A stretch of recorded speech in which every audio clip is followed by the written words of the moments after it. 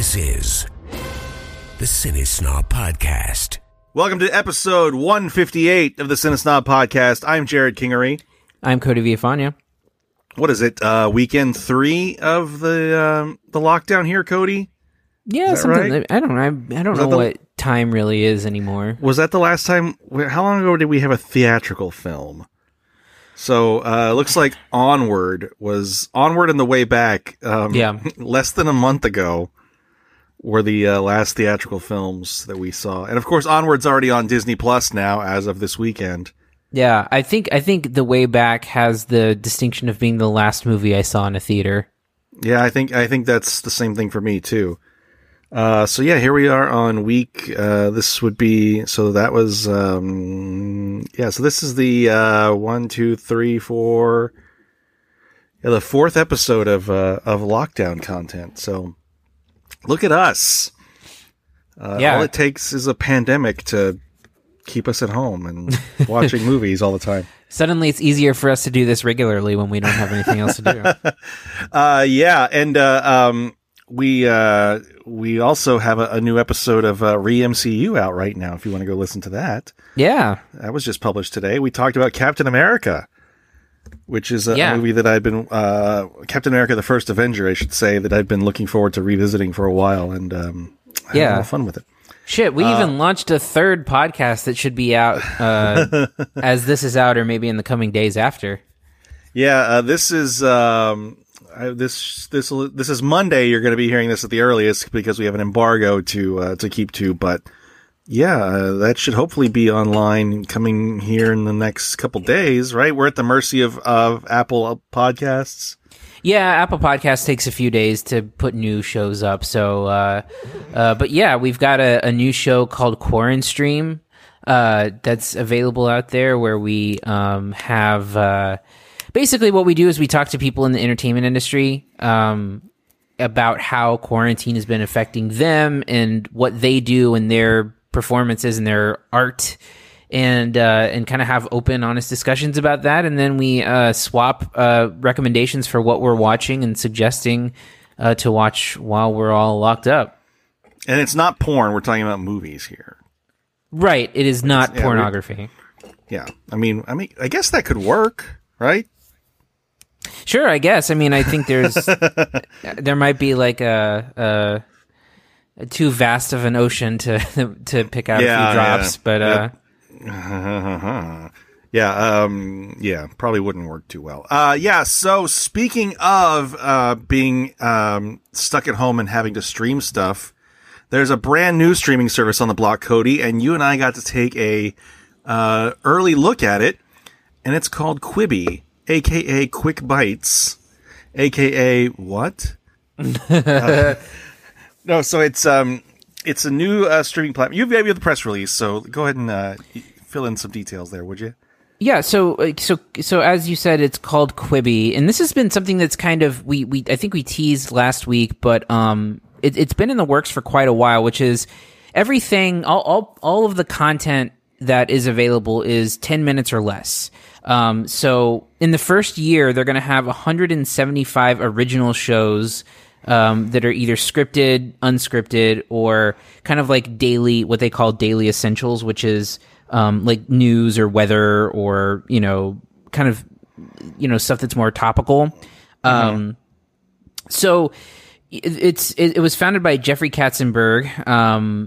And so basically they really run with content that is like episodic stuff that is like either documentary style or scripted, and then they also have what they're calling movies in chapters, which is I guess they're technically still shows, but they're calling them movies. It's very weird the way that they're branding it, because even in their own content it says big stories told in chapters that are 7 to 10 minutes in length. Quibi is creating 30 plus shows this year, but it's under the category of movies. So it just by design, it's like it's episodic stuff. Yeah, and the one film that we did watch that we'll talk about here in a minute, it does feel like feels like a TV show, right? Like it's episodic to that nature.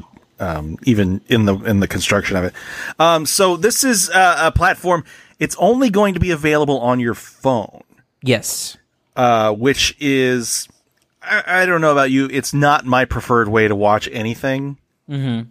And it's got a strange, a sort of strange and novel approach to that, though, in that you can watch it horizontally, landscape mode, full 16:9, or you can watch it in portrait mode where it kind of crops out this chunk of the middle of the screen. Yeah, I think that everything was made in mind to also work in portrait mode.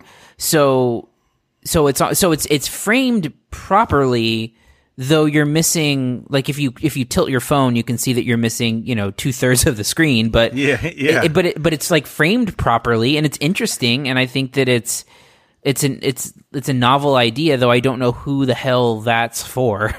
I mean, it feels like it look, so in the game of social media, which I'm in, the idea for like Facebook video and Instagram video is you want that screen real estate maximized. And since most people are scrolling, a portrait mode through their phones, that's how like vertical video became acceptable to the world, is that's how you're seeing it on social media because it's taking up more of the screen. I don't know if I can't imagine, that being the preferred way to watch any of this stuff. No, I mean, I think people bitch when there's like movie trailers on Instagram or whatever. Oh yeah, I hate that shit. Yeah, and it's terrible. And so I understand why they're doing it. I don't, and I think honestly, it doesn't really take. I don't think they're encouraging people to watch that way, other than the fact that if you're just holding your phone and the content plays, it's not going to tell you, hey, flip your phone over. It'll let you watch in portrait mode. But other than that, I mean, I think it's just a function of the platform. I don't really think that it's meant to do that unless you truly want to. I think I would assume it's meant to, because most platforms just would, whatever the other version of Letterbox is. What am I trying to say? Where you have the black bars on top and bottom? Yeah. I can't see anybody being, because it's if you look at their advertising, it is a big appeal of it. Yeah, it's called their turnstile technology. Yeah, it's definitely something that they've invested some time in, because I noticed one of the shows we watched was an update of Punk'd. Yeah. Which, when you turned it on in the portrait mode, because I was flipping back and forth. Me too. Yeah. It would show like different shots. Mm-hmm. Like it would put two shots together as opposed to like just cropping it into one thing. Mm-hmm. Yeah, I feel it's something that feels like if technology goes this way, I don't know what the fuck is going to happen to me. Like, I just feel like I'm going to wither up and die if this becomes a preferred way to watch any sort of content at all. Like any sort of like dramatic or comedic or any kind of episodic content. I mean, I can watch a Facebook Live video or whatever, just some bullshit video vertically, but god damn it, I don't want to watch a movie vertically. No, yeah, I'm with you on that. I don't understand why anyone would do that. So let's talk about the oh, go ahead, sir. Oh, no, I was gonna do the same, so yeah. Oh, yeah, let's talk about the content. I didn't watch everything that was made available, but I think I took a nice sampling of it. So let's start with one of the big ones first. It's a movie told in parts called Survive. And it's from a studio called Gunpowder and Sky, or production company Gunpowder and Sky. Is that correct? I'm sorry. They're a distributor. They're an indie distributor. So one thing that we should say about Quibi is that they're not producing their own content. They're more of like a host or a distributor themselves. So like a bunch of different places are bringing them content. Like for example, one of the shows that we watched that we'll talk about is like a Funny or Die production. So Gunpowder and Skies. Go ahead. that is a little bit of a misleading statement. I mean, this stuff is produced for Quibi. It's not like It's not produced by Quibi. It's correct, right? A platform that people are bringing their stuff to. Right, but it's not like they're streaming old episodes of The Office or some shit. You know, it's new content that's original content. Yeah. And I just think that's something that that's a little muddy, I think, when you say like, oh, they're not producing it. Well, yeah, but they're all Quibi exclusives that you're watching here. Right. Anyway, sorry, go ahead. So Gunpowder and Sky is providing Quibi with Survive, and which is one of the movies and chapters, and then I believe some other content later this year. But yeah, so it's one of those things where it is, they call it a show, but it's also under the category of movies by chapter. And look, no matter how you want to slice it and present it, if you have a piece of content that is shown in parts, it's a fucking series. Like, it's not a movie. Like, I don't care how you frame that. It's a series. So that being said, so most of Quibi's content that I found was about 6 to 7 minutes long. That seems to be like 6 minutes seems to be like the sweet spot for what most of what I watched was. And this extends to about 10 minutes max. And so it's basically you're watching maybe a scene or two happen at a time. It's like an act. Like an act of a show. Yeah. Yeah. And so, as far as Survive goes, I don't really, it's not great. But I mean, one thing that you'll see as a common theme within a lot of this stuff is that there's a lot of star power behind, behind a lot of this content. So like Survive stars Sophie Turner, from Game of Thrones fame, as well as Corey Hawkins from, Straight Outta Compton and, a couple other places. That 24 reboot. Yeah, the 24 reboot. So, it's sort of like a mental illness type of, so like the Sophie Turner's character is in kind of like a psychiatric facility where she has PTSD and she's suicidal and decides that she's going to kill herself on the plane ride home after she's left there. And so it kind of explores that territory in a bit of a dramatic way. It's very music driven. It's very like it's one of those shows that comes with the disclaimer about suicide. Like if you need help.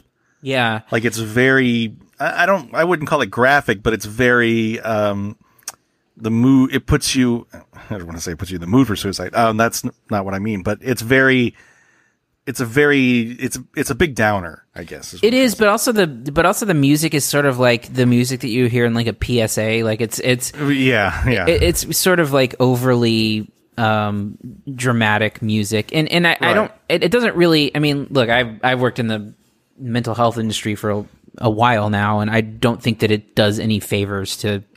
That's kind of what I was trying to get at. Like it's a little suicide porny, if that makes sense. Yeah, I think it fetishizes. Maybe, is that the right word? I think that works too. Yeah. Of suicide or being suicidal, or like it's like just even the script. I mean, the script doesn't just always ring true. Like there's an example of like Sophie Turner referring to people in her life as suicides. Like I was like my parents were suicides or something. And I've never heard anyone ever say that. By the way, her name is Jane Solace. Like, okay. Oh fuck! I didn't know that. I get it. Well, she said her name to the Corey Hawkins character, and it was like, my name is Jane Solace. I'm like, okay, all right. Yeah, I got you. And it's a little on the nose. And then of course by the third or fourth chapter, it takes a pretty big turn. Where yeah, it turns into like a melodrama. And I was completely checked out at that point. Yeah, and here's the thing: I think that where Quibi is going to run into problems with something like this. Now, I don't know how often if it's going to be like once a week for something like this, but I don't know if you're going to be able to have a serialized thing that takes place over this is like I believe this has like 10 parts to it total or something like that. Are you going to watch a serialized thing 5 minutes at a time and wait a week and keep interest? I don't think I wouldn't, but I don't know. I know they're putting out content daily. Yes, that's a big part of and I'll talk about that a little bit when we wrap up. But yeah, they're going to be putting out like 25 pieces of content every single day. So, look, I can say that Survive for, it's my lack of interest in where it's going and the storytelling wise, or the story beats it's taking. I can see being interested in it because it is. If you're in that audience, because I would assume it's like a young adult drama is what you'd call it, even though like Corey Hawkins is in his 30s at this point. But, yeah, and it's like rated R content too, because it's graphic and there's language and stuff like that. But I would say it's probably more geared toward younger people. I imagine that it's going to end up being like one long PSA, but. And for what it's worth, I told you this when I was watching it. I was going to experiment watching it all in portrait mode. Yeah. And for what it's worth, I don't like it, but I got used to it. Mm-hmm. It was weird, but it's like some shots seemed like it was just one person in a room at some point, but. Yeah, I think you're missing like peripheral stuff. You're not missing like the one thing that I noticed when I was seeing it is like occasionally with like Punk'd where you would see like Chance the Rapper there and you wouldn't see everyone surrounding him. Like like you were missing that occasionally, but you were getting the bulk of what was on screen. Yeah, I just don't know this like short form content that people are going to want to pay for it, because there seems like I get it if it's an original show like this, but another show that we watched that I enjoyed was Memory Hole. Yeah. I don't know if I'll pipe in if you want to talk about it first. Go ahead. Yeah, I mean that like it's a fun little short kind of comedy skit, or not skit, but it's sort of like. It was like Tosh.0, basically. Yeah, but I feel like there's enough of that free content out there to satisfy that need. There is. If you're looking for it. There is. So Memory Hole is hosted, and I think maybe this is why it's premium content that's payworthy, is that it's hosted by Will Arnett. Right. And it's sort of like a Tosh.0 kind of thing where he's basically bringing up old clips of things and providing just kind of sarcastic commentary about it. I think for my money, it was some of the best content that I sampled. There's an episode about a retractable dome. No, that was great. Dude, it's the Sky Dome in Seattle. I mean, Toronto. Toronto. Dude, I was laughing my ass off at the writing of that. The writing is very sharp in pieces in that show, and Will Arnett kind of delivers it perfectly every time.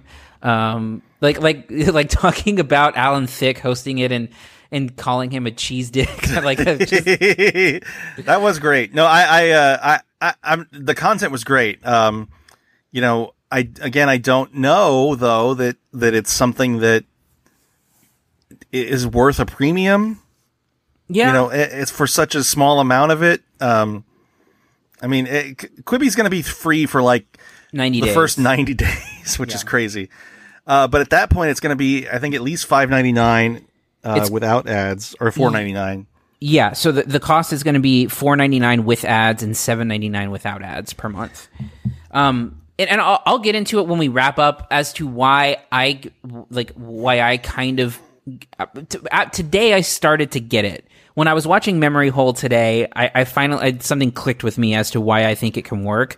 But I want to keep talking a little bit about content before we kind of wrap that up. So go ahead. Well, I was going to say my second favorite piece of content was it's called Chrissy's Court, which is a courtroom show hosted by Chrissy Teigen as the judge with her mom as the bailiff, and I feel like that show sort of had a little bit of chaos to it, where like the first episode is completely chaotic and it's trying to do too much and it feels really staged. But then I don't know if you watched all 3 episodes, but I just watched one. I think I watched the first one with the couple arguing over the Lizzo shirt. Yeah. Yeah, that's the one I watched. Oh, so you watched... Okay, so that was not the first one. The first one was about a guy who, the karaoke singer. No, okay, then it was a little confusing in the screener order. Sometimes. No, I'm with you. So the Lizzo sweatshirt one was actually my favorite one of the bunch. Because they were arguing over like a $70 sweater, and it just was so petty and I think that was like where it was really getting interesting is to have like a courtroom show that's like Judge Judy style, but it's over like petty shit with Chrissy Teigen, because she's very funny in the show and has a lot of like a funny perspective on that kind of thing. And then the other episodes were just kind of maybe too involved, I think, but that one was like the simplest version of it that I felt could work over a long period of time. I personally think it felt too fake. Like it felt too put on, and it's fine. I get it. You're watching it because you like Chrissy Teigen, you like her tweets. Like you're not watching it because it feels real. It just didn't feel. I don't know. My wife loves those court shows, so I end up watching a shit ton of them for some reason. And this one is the one that felt like, all right, it's a skit. Like it's fine. And Chrissy, I like Chrissy Teigen, and her mom is funny, but it's just fine to me. It's not great. It's fine. Mm-hmm.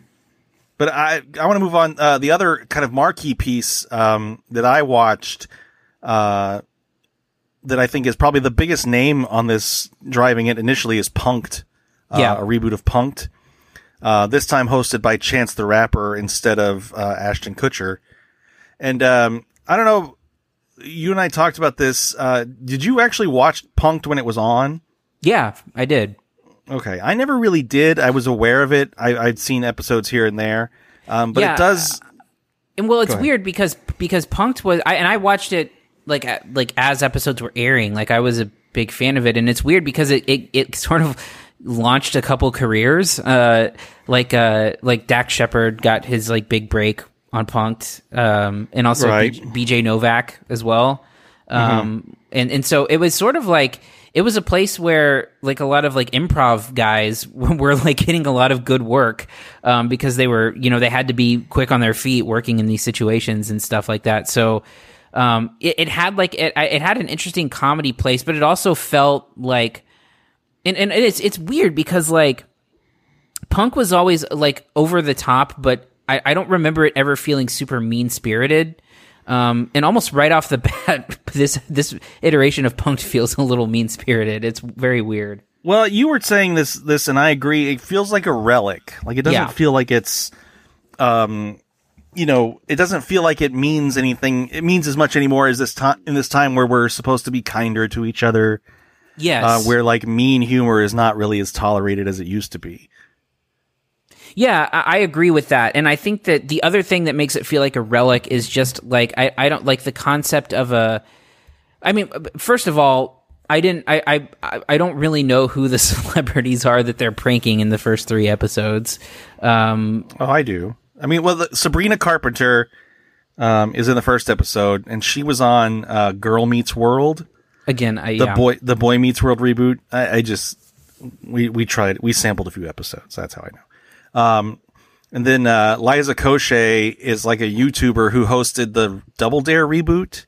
Mm-hmm. Again, no idea. And Megan Thee Stallion is a hip hop artist. Yeah. So, and some of the like, for the Meg Thee Stallion one is ridiculous and like completely bad, like over the top, not even a little believable. And I don't know, like there's something about the whole like.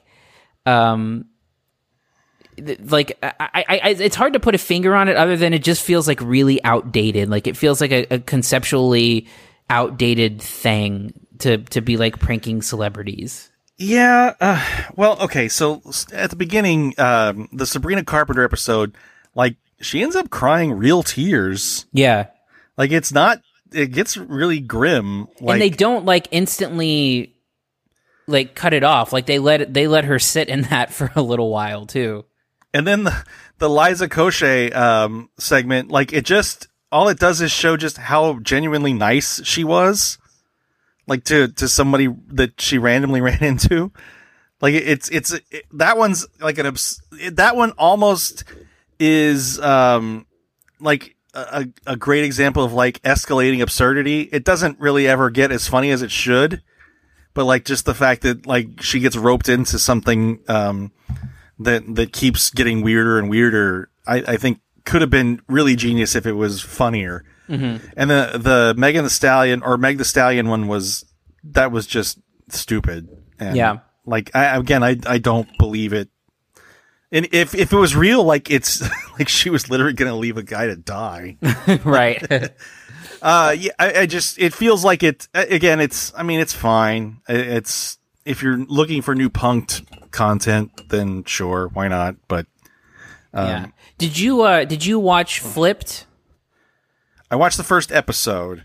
Okay. So one of the other series that's going to be available at launch is called Flipped, which is a show with Will Forte and Caitlin Olsen. Again, getting like premium headlining, stars for this, and it's a show basically where they decide that they're going to flip a house to try to get on like one of those remodeled shows.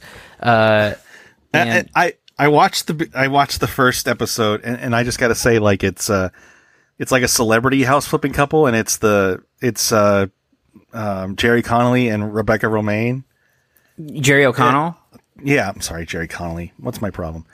And it was like Pros and Connells or something. Yeah, Pros and Connollys, I think. Right? Yeah, something like that. Anyway, sorry. Yeah. So basically, what happens by the third episode is you find out. Not by the third episode. Well, I guess by the third episode that they do it by some money that they find in like a shitty house, and that it's owned by the cartel. So, and then I don't know what happens because that's the extent to what we saw. So, God bless Will Forte for always giving his all, and then no matter what.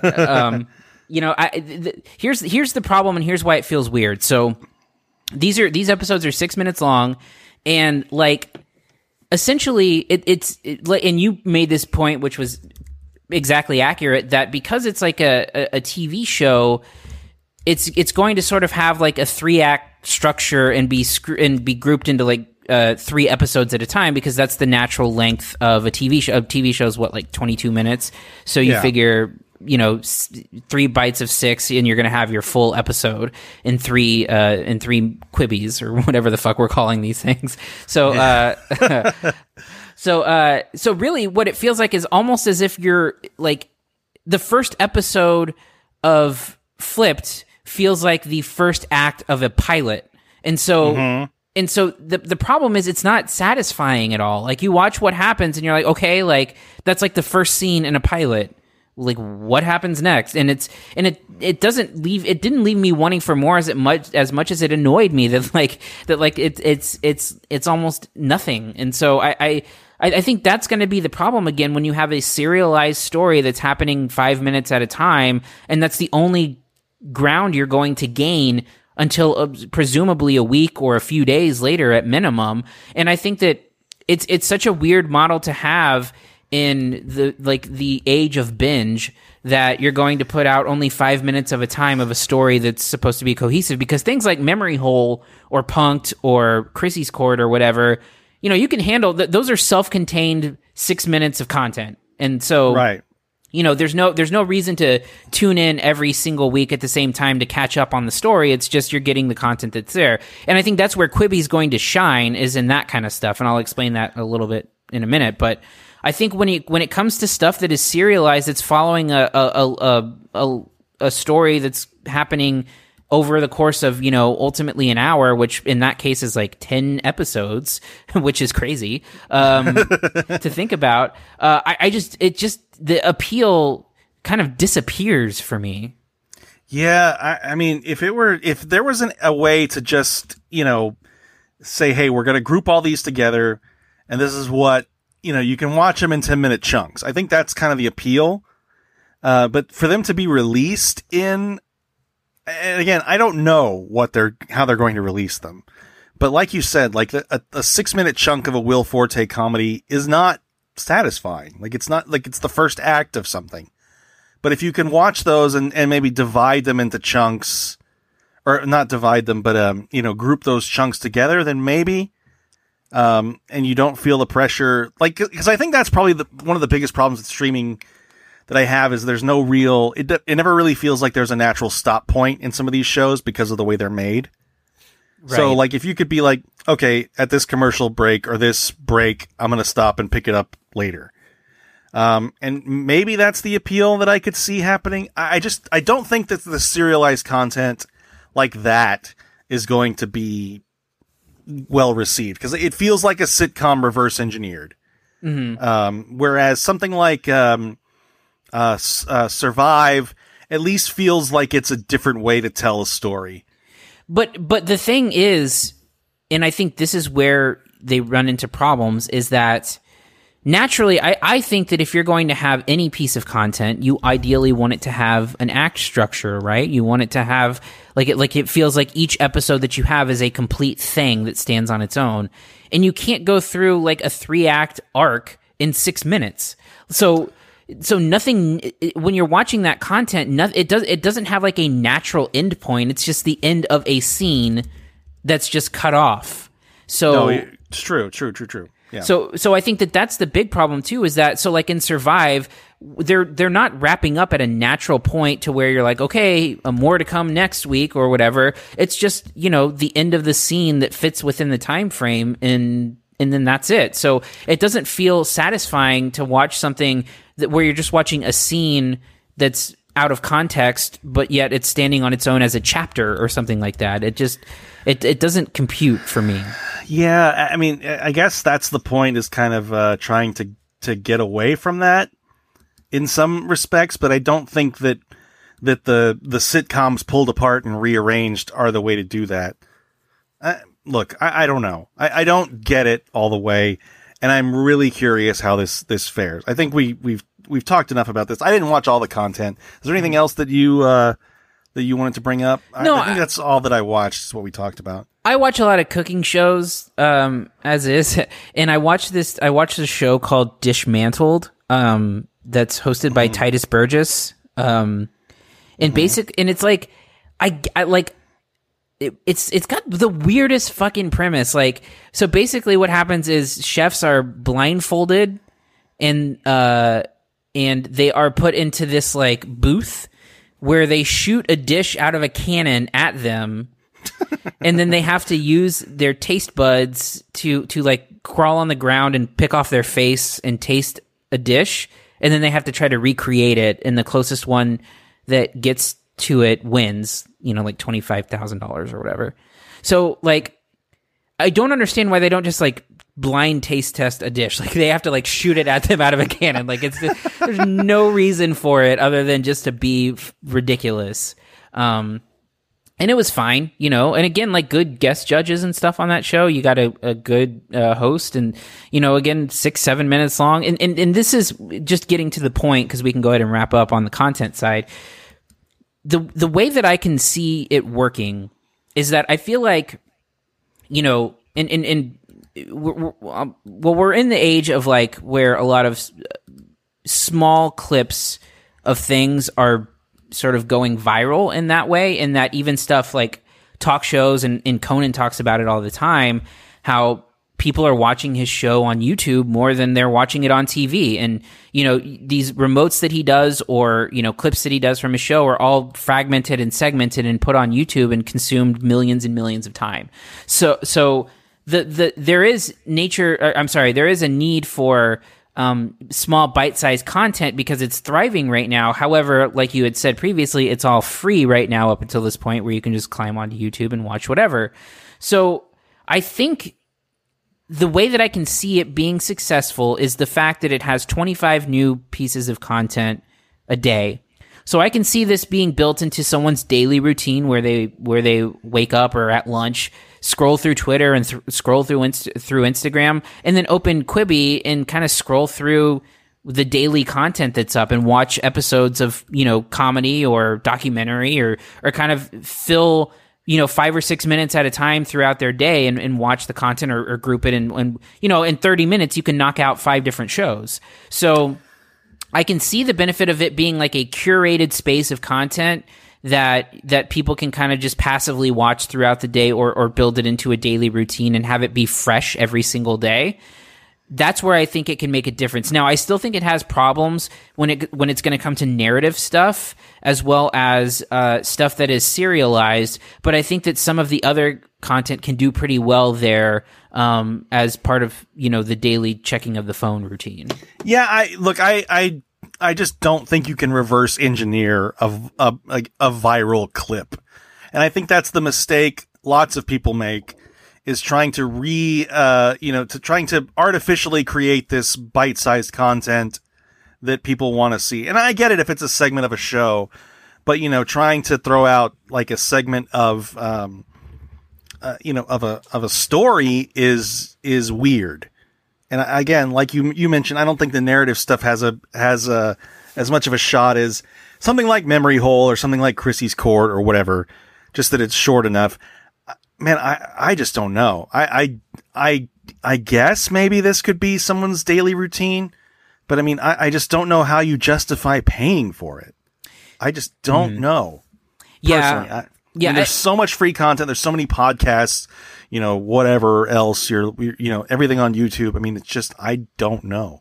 And I am truly fascinated to see what happens, because again, they have to be throwing a shitload of money at this, because the level of talent that is available through this, like just some of the names, like I know that there's going to be a show that comes out with Idris Elba, like a car show with Idris Elba that's going to be on it, and I think Zac Efron has a reality show that he's like a wilderness show that Zac Efron's doing or something like that. Oh yeah, something. And then there's that Spielberg one that you can only watch at night. Yeah. So I mean, like I mentioned, it's all original stuff. Like it's not like they just picked up a bunch of reruns to throw at you too.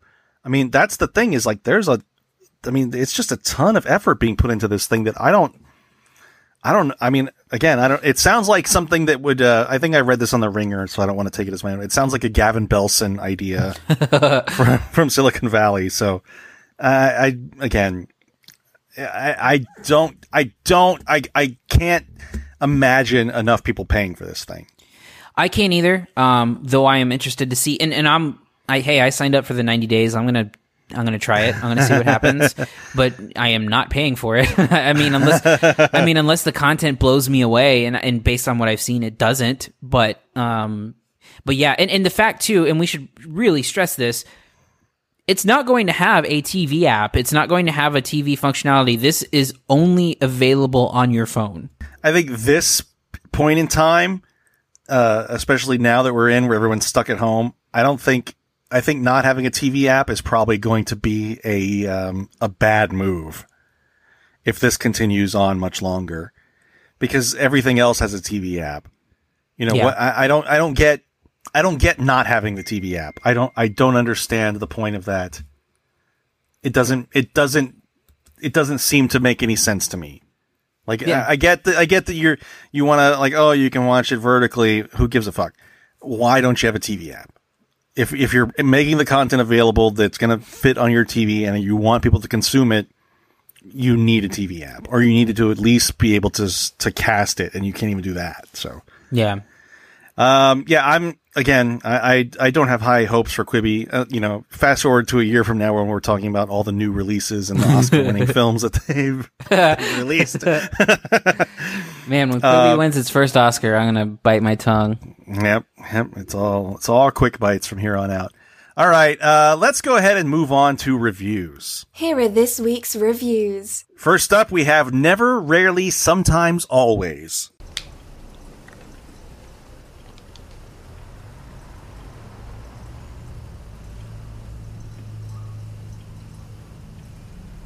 That looks like a positive.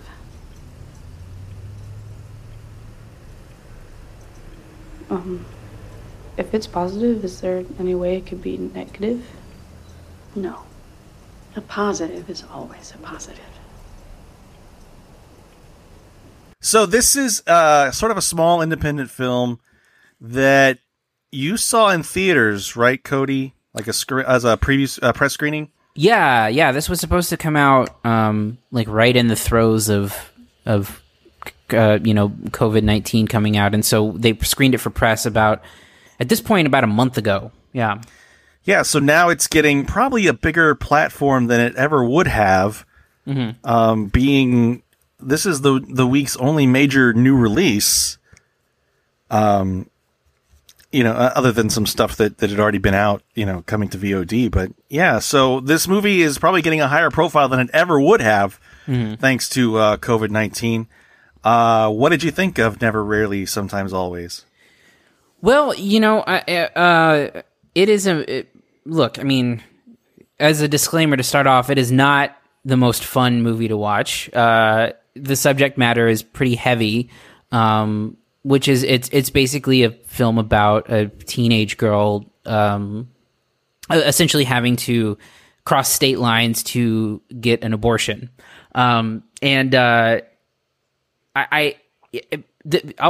look, the movie blew me away, and I think that it's an incredibly well made movie, and quite possibly a movie that has more empathy than anything I've seen in a long time. So first and foremost, the girl, I forgot to open IMDb in front of me, but the lead actress in the movie, which I'm getting right now, she's never acted before. This is her first time ever being in anything. Yeah, she's really incredible. She's a singer-songwriter. Yeah, she's actually a singer-songwriter from what I've read. Anyway. Okay. Yeah, so her name is Sydney Flanagan. You found her yet? Yeah. Yeah, and this is her first acting role in anything, and she's she does a lot of things quietly and subtly that really stand out as being powerful, and I think that the whole thing kind of hinges on this relationship between her and her cousin, who goes with her, and that relationship I think works really well within the context of it. The interesting thing about it too is that it's a PG, it's rated PG, which which is stunning considering not only is the subject matter super intense, but like there's some very intense conversations that happen. And like prior to getting the abortion, she kind of does some stuff to maybe send that along the path. That's kind of really, again, difficult to watch. But it never feels, at any point, to me, like it is exploitive in any way. And I think it's told like very, like I said, empathetically, and also, you really just kind of feel for the situation that this person is in, and especially when you get to see where the title comes from. That scene in particular, like, kind of hits like a ton of bricks too, because of not only the weight of the situation and the implications of the situation, but also the performance from Sydney Flanagan in that moment. So, it's not, like I said, it's not the easiest movie to watch, but goddamn, it's really good. Yeah, it is really good. I found it honestly though to be a little more of a slice of life than I was expecting. Yeah. It doesn't really give you much insight into these characters and what motivates them. I mean, other than, the main character, what is her name? The main character, Autumn, finds herself finds herself pregnant and in, looking for an abortion, and she lives in rural Pennsylvania where, she needs to have her parents' permission. So her cousin, and her go kind of wordlessly, she figures out what's going on, and they go to, they're going to New York City for her to have an abortion. There's some stuff hinted at, I think, especially in the scene that the title, that gives the movie the title. Mm-hmm. Kind of as to why this maybe happened. I kind of, it sounds terrible to say that I wish I knew why it happened, but, it doesn't really give a lot of character motivation for, it doesn't really give a lot of, not motivation, but backstory to what, this girl's life was before. Like, you see little tiny hints of it, like her dad's an asshole, sort of, and her mom hands her a beer, like while they're watching TV. And then another thing that struck me a little odd, but again, I don't know if this is coming from a place of reality, that's informing the story or not. But like every male character in the story has some level of like shittiness to him. Even the character that ends up being rather helpful has some sort of shittiness to him. And I don't know. It doesn't feel as fleshed out as I'd like it to feel. I mean, as a tiny little slice of this, these two teenage girls' lives, I think it works really well. I just wish there were a little more to it. I don't think it's bad. I just think that it's a little tough to penetrate. I think so. I disagree on those counts because I think that that's kind of what adds to how powerful the movie is as an experience. Because I think that there's a lot of implications as to what her home life looks like and what she's having to experience and going through and maybe what happened. But I think that to figure out how she got in that position in the first place is to sort of lose the point, because I don't think that it really matters at the grand scheme of things. Because I mean, she's in this situation that she's in, and clearly something traumatic happened to her and has been happening to her. And especially in the scene that's in question, I mean, I think that tells you everything that you need to know. And that's that scene is really powerful. It's all one take of her, looking at her face. And so I think that scene informs, for me, that scene was enough. And I think the character who is helpful to them in some way, I think that's also powerful, because I think it kind of goes to show, and I don't think it's an implication on all men, but I think it's showing sort of the sacrifice in a lot of ways, one that the cousin has to put through in order to take care of her cousin in the situation, but also,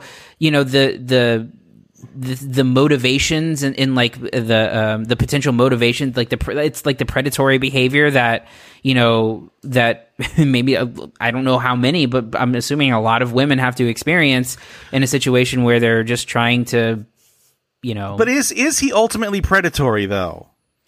I mean, I think yes, but see, I disagree. I think he's like, there's some elements that make you feel like that, but then there's other things that, like, I don't necessarily feel like the character of the cousin was, maybe I'm reading it wrong. I don't feel like she was an unwilling participant. No, she was very uncomfortable. There's a lot, like, do you not remember the scene where she's like holding her cousin's hand across the corner when they're like, yeah, but to me, again, it's like very small, subtle moments like that don't need to be overt, but that little thing told me everything I need to know, which was that she was extremely uncomfortable in that moment, and she was holding her hand for support because she knew that she was doing something she didn't want to be doing to try to help them out. Man, I don't know. I don't know that that's communicated at all for me. I mean, why other reason would she have to grab her hand like that? I don't know. Because, I mean, to me, the implication is that he's not going to help them unless, like, she does stuff with him, Like, to me, that was yeah, but by blatant. the end of it, but again, I don't know. And anything I say is going to sound like some sort of terrible victim blaming, and that's not what I mean at all. I know. I think we just interpreted it differently. I just think, at some point she lies about her age to the guy, because he's, clearly off-put by the fact that she's not old enough to drink, and when she says, "Oh, I'm 20," then it becomes okay. And I think that was a means to try to keep him around. Yeah, but I don't know that was communicated well enough. I just don't feel like that. If this guy was supposed to be some sort of,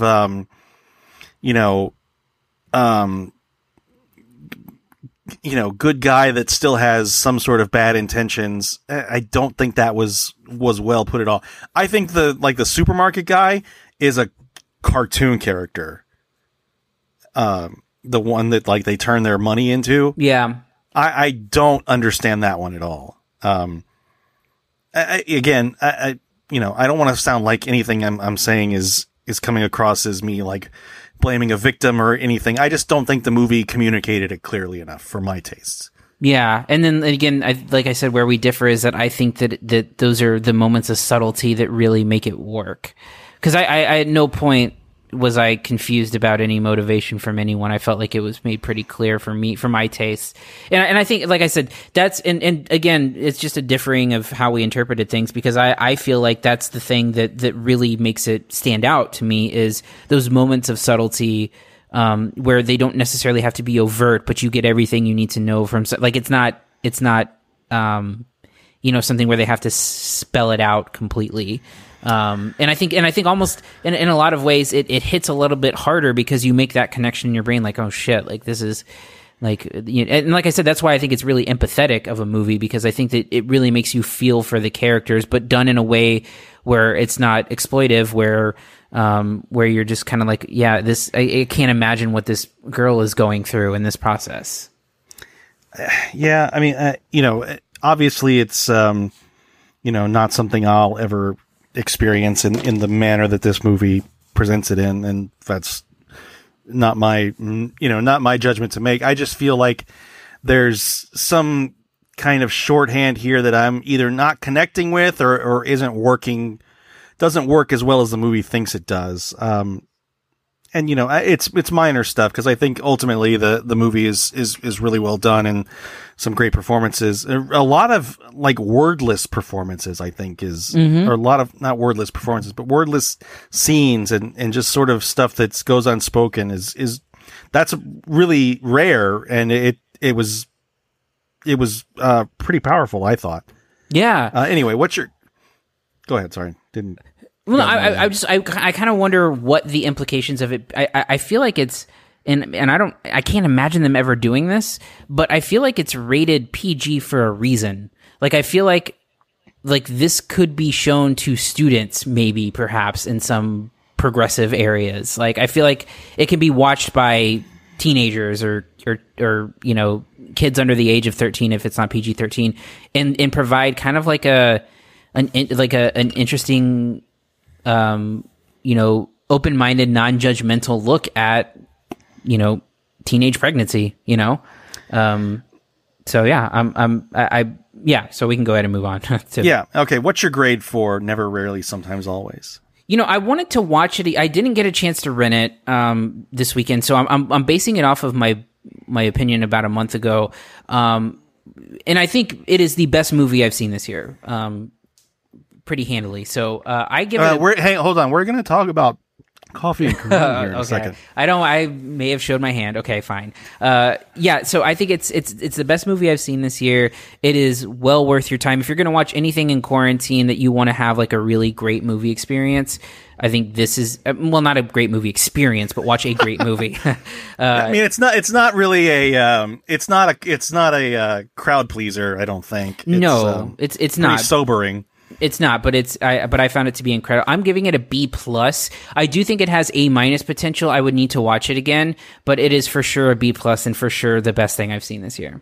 I'm going to give it a B. I had my issues with kind of connecting the dots, but I still think it's a really well done film, and it's kind of impressive that it's it's not getting lost in the noise at this point, because I think in the theater it would have.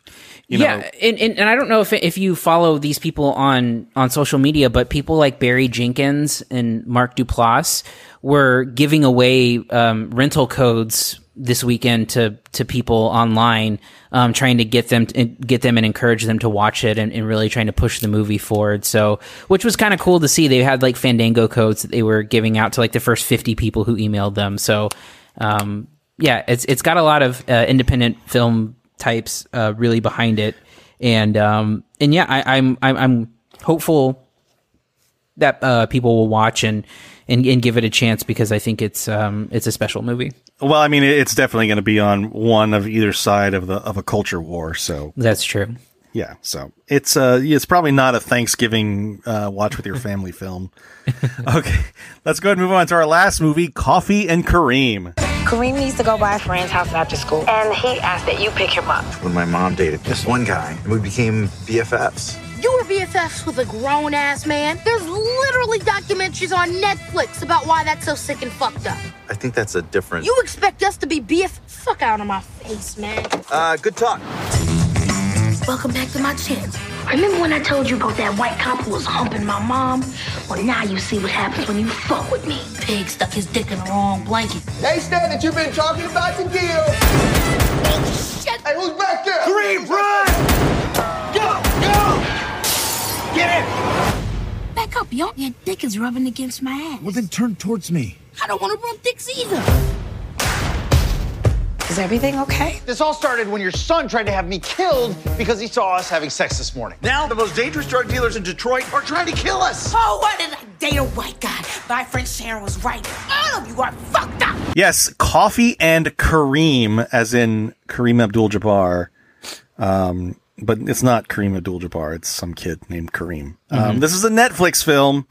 A comedy? Starring Ed Helms, directed by the guy who directed Stuber, which I never did see. Yeah, Did he you? also I did. It sucks. Okay, but he also directed Goon, which I really love. Oh yeah. He didn't do the second Goon, I guess. No, I think never Jay saw the second Baruchel Goon. made the second Goon, if I'm not mistaken. Okay. So yeah, this premiered on Netflix. What did you think of Coffee and Kareem? I think that it was, it's. I'm not going to say that it's completely not funny, because I think that there are some legitimate funny moments in it and some funny lines, and I think that that Ed Helms is trying. So basically, it's sort of like a kid. The synopsis is essentially a white cop, played by Ed Helms, obviously, is dating a black woman, and she has a son, and the son is trying to get him killed, basically, and they end up setting off a chain of events that has them kind of running from a very dangerous person and in a dirty cop. I'll keep going with the good. I think that there are some funny moments. I think that some of the dialogue and the banter between Ed Helms and the kid can be pretty funny. The kid is in a long line of vulgar kid movies. He's played by an actor named Terrence Littlegarden.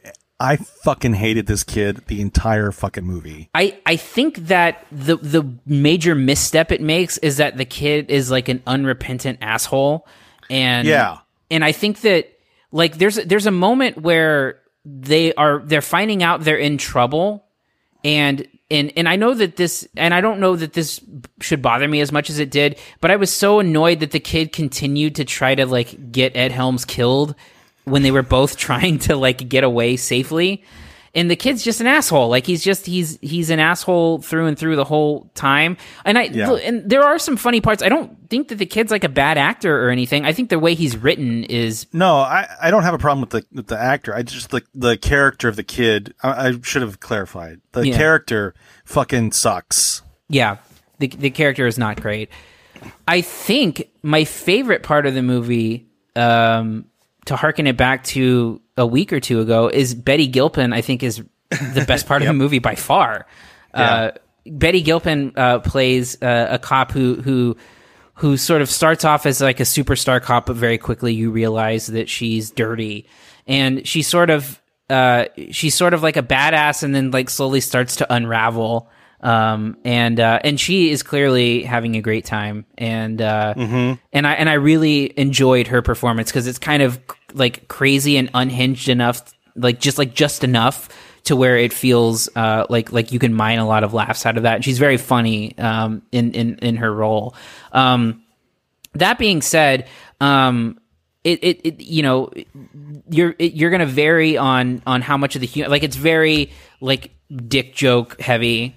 And I don't really know that it has much to offer other than dick jokes, especially like a lot of like gay humor too. mixed in with like the implications of him like the kid is trying to constantly convince people that he's molesting him and stuff. Like it's yeah.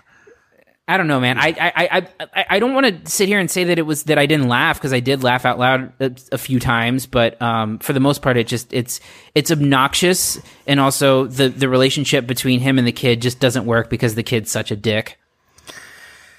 Yeah, and Ed Helms is back to playing kind of the same sort of sad sack character he played, I guess in The Hangover. Yeah. Yeah. And elsewhere, he's this kind of inept, goofy Detroit cop. But he's like and I think one of the things that is a little bit funny is that he's just a terrible cop. But at some point he's so bad that you can't imagine that he's a cop. But I did laugh at the footage of him like chasing the guy around his car and the guy just stealing his cop car. I don't know why I find that funny. I just think it's it doesn't really ever come together that, first of all, so the Kareem's mother is played by Taraji P. Henson, who's also just horribly mean. Yeah. To Ed Helms' character at the same time. So it's a weird, like, there's no reason for him to be in love with her, and she defends Kareem. Like, the kid is like you said, an unrepentant asshole, like just a terrible kid. And she defends him the whole time, and it becomes a weird thing where you're just watching people like shit on Ed Helms. Yeah. And it's not necessarily funny. Like, there are funny jokes, I'm not gonna lie. I can't think of anything off the top of my head, but there were times I was like, oh, that was kind of funny. But most of the time it's just the same shit where the kids, making fun of Ed Helms' dick or something, and or whatever, and trying to say that he raped him and all this other stuff, and it just gets old really quick. Yeah, there's like there's a part where the kid was saying that Ed Helms needed to be tougher, so he had to like say gayer and gayer things, and then Ed Helms tries it and he ends up saying romantic things. That's funny, in and of itself, but like it just does not. Like, it doesn't really get anywhere, and it doesn't change any dynamic. Like, they don't become, like, better friends or anything, or, like, partners, so to speak. It just, the kid's still a fucking asshole to Ed Helms by the end of the film. And I will agree that Betty Gilpin is the best part, and, like, how she's especially unhinged in that final scene is really funny. Mm-hmm. I just don't think it's funny at all. The kid being an asshole. I think that well has really run dry, I think, in comedy films. And I think this is probably the, like, dancing on the grave of it. Just because it's just not funny at all to me. I don't know if you felt any laughs from the Kareem character, but like a few, any of his, I don't know. Like, a few. I'm not gonna lie. A few, though. I think that the character in particular became grating, and I think, again, like I said, the fact that he's an unchanging asshole who sort of who drags his mom's happy relationship through the mud. But it just feels like he's just a dick, And so I don't know. I probably laughed out loud somewhere between 5 to 10 times. I don't think I even got 5. I was very, very not happy with this movie. Yeah. Yeah. Anyway, what's your grade for Coffee and Kareem? I give it a C. It's not great, but it's not the worst thing I've ever seen. D+. Fuck this movie. But it's on Netflix right now if you want to go watch it. But yeah. I was not a fan at all. All right, that's going to do it for this week. Next week, shit, what is happening next week? So we got a couple. Do you know? Yeah. We have there's a Netflix movie coming out called Tiger Tail. It is the featured directorial debut of Alan Yang, who was a writer on Parks and Rec, and then he's the collaborative co-creator of Master of None with Aziz Ansari. So it's a movie that is coming out on Netflix on Friday. So looking forward to it because Alan Yang is a good writer and has a lot of really strong credits behind him. Also, Jared, there is a movie that I want us to watch. It is a movie that premiered at Fantastic Fest this past year, and I'm gonna give you the title and the synopsis because apparently it is a much better movie than the title indicates. The movie is called Butt Boy, and here's the synopsis. Detective Fox loves work and alcohol. After going to AA, his sponsor, Chip, becomes the main suspect in his investigation of a missing kid. Fox also starts to believe that people are disappearing up Chip's butt.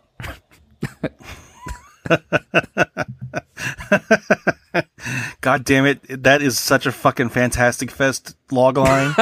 Yeah. Yep. Oh, Jesus Christ. It's apparently pretty good. I've heard that it's pretty good. So I'm going to make you watch it. Oh, thanks. You haven't seen it yet, right? No, but we're starved for content. So that wasn't one of the Fantastic Fest ones you saw? No, I saw like 20 movies at Fantastic Fest and saw the title and was like, not for me. And so I skipped it. You're like, I've lived it, my friends. Oh, I don't need to watch it. It's amazing how like that became a movie that I would never watch based on title, and now during quarantine, I'm like, yeah, let's do it. like, well, I guess it's time to watch Butt Boy. Right. I'm really. I would. Yeah. Frankly, I would watch it based on the title. I don't know why. Like that would be one I'd be like, let's see what Butt Boy's all about. I watched a fucking porno at Fantastic Fest because I got fooled by. Boy, those were some novel times. I know, right? By fucking Tim League and Nicholas Winding Refn lying about it being a porn. Like it was like. I've never seen a porn in a theater until then, and it's fucking weird, man. I don't know how, like, people did it in the old days, or, like, even still now. Didn't Fred Willard get busted, like, recently? He sure did, within the past, jerking off in a 5 or 6 years, yeah. Like, I don't know, it's still a thing. But anyway. So if you want to reach us, you can email us at podcast@cinesnob.net. You can find us on Twitter @Cinesnob, Facebook, Cinesnob Critic. Listen to our other podcasts. Re-MCU, episode 5 is out now. That's featuring Captain America, the First Avenger. And then Quarren Stream, which we mentioned at the top of the show, should be out sometime soon at the mercy of Apple Podcasts, where you and I, Cody, threw a recommendation out to a guest, in this case, comedian Jerry Rocha, for films he should watch during quarantine. Yeah. And he gave us a suggestion for a film to watch too. So he's going to pick one of our films, and then we're both going to watch the film he suggested. Right. So, and then we bullshit about comedy and stuff for like 45 minutes, and then we get down to the premise of the show. Well, I mean, the premise of the show sort of is bullshitting about comedy, so I'm it's at least half of it. So. I know, but I mean. Yeah. But yeah, so and we also keep track, so we're keeping a running score of so we have a point system that we sort of figure out in the moment in one of the episodes. So so I'm looking forward to getting that out in the world and having everyone take a listen. Yeah, and have you been updating your Letterboxd in this quarantine, Cody? No. Or did that fall by that fell by the wayside? I was I was waist deep in quick bites, man. I couldn't. Yeah, anyway, Quibi is out now. If you'd like to check out some of the stuff we talked about, you do get a first 90 days for free. So you can check out. I think maybe Survive is worth checking out because I don't necessarily like it, but it's a drama told in a little different style. And I do think Memory Hole is fun. And if you were a Punk'd fan, you'll probably like this Punk'd also. Also you can find my stuff at thehardtimes.net. I've got another one. I don't know if it's going to be out by the time this is released, but it's a Simpsons related article, which is probably my dream to write, is a Simpsons related humor article. Damn. Anything else before we get this packed up and shipped out? No, just hope everyone out there is staying safe and healthy. And if we're missing any sort of releases that you're hearing about, send us an email and we'll see if we can track it down. And we're at Butt Boy now, so I think we're scraping the bottom already. But yeah, things are getting dire around here. So and we'll continue as long as there's releases continuing to come out. We'll be here covering, and we may pivot at some point to do. We've been talking about some other ideas behind the scenes of stuff that we might do. So so we'll try to keep content as fresh as possible and as frequent as possible. Yep. All right. On that note, I'm Jared Kingery. I'm Cody Villafana. Thank you for listening to the Cine Snob podcast. To read reviews, interviews, and more, visit cinesnob.net. See you next week.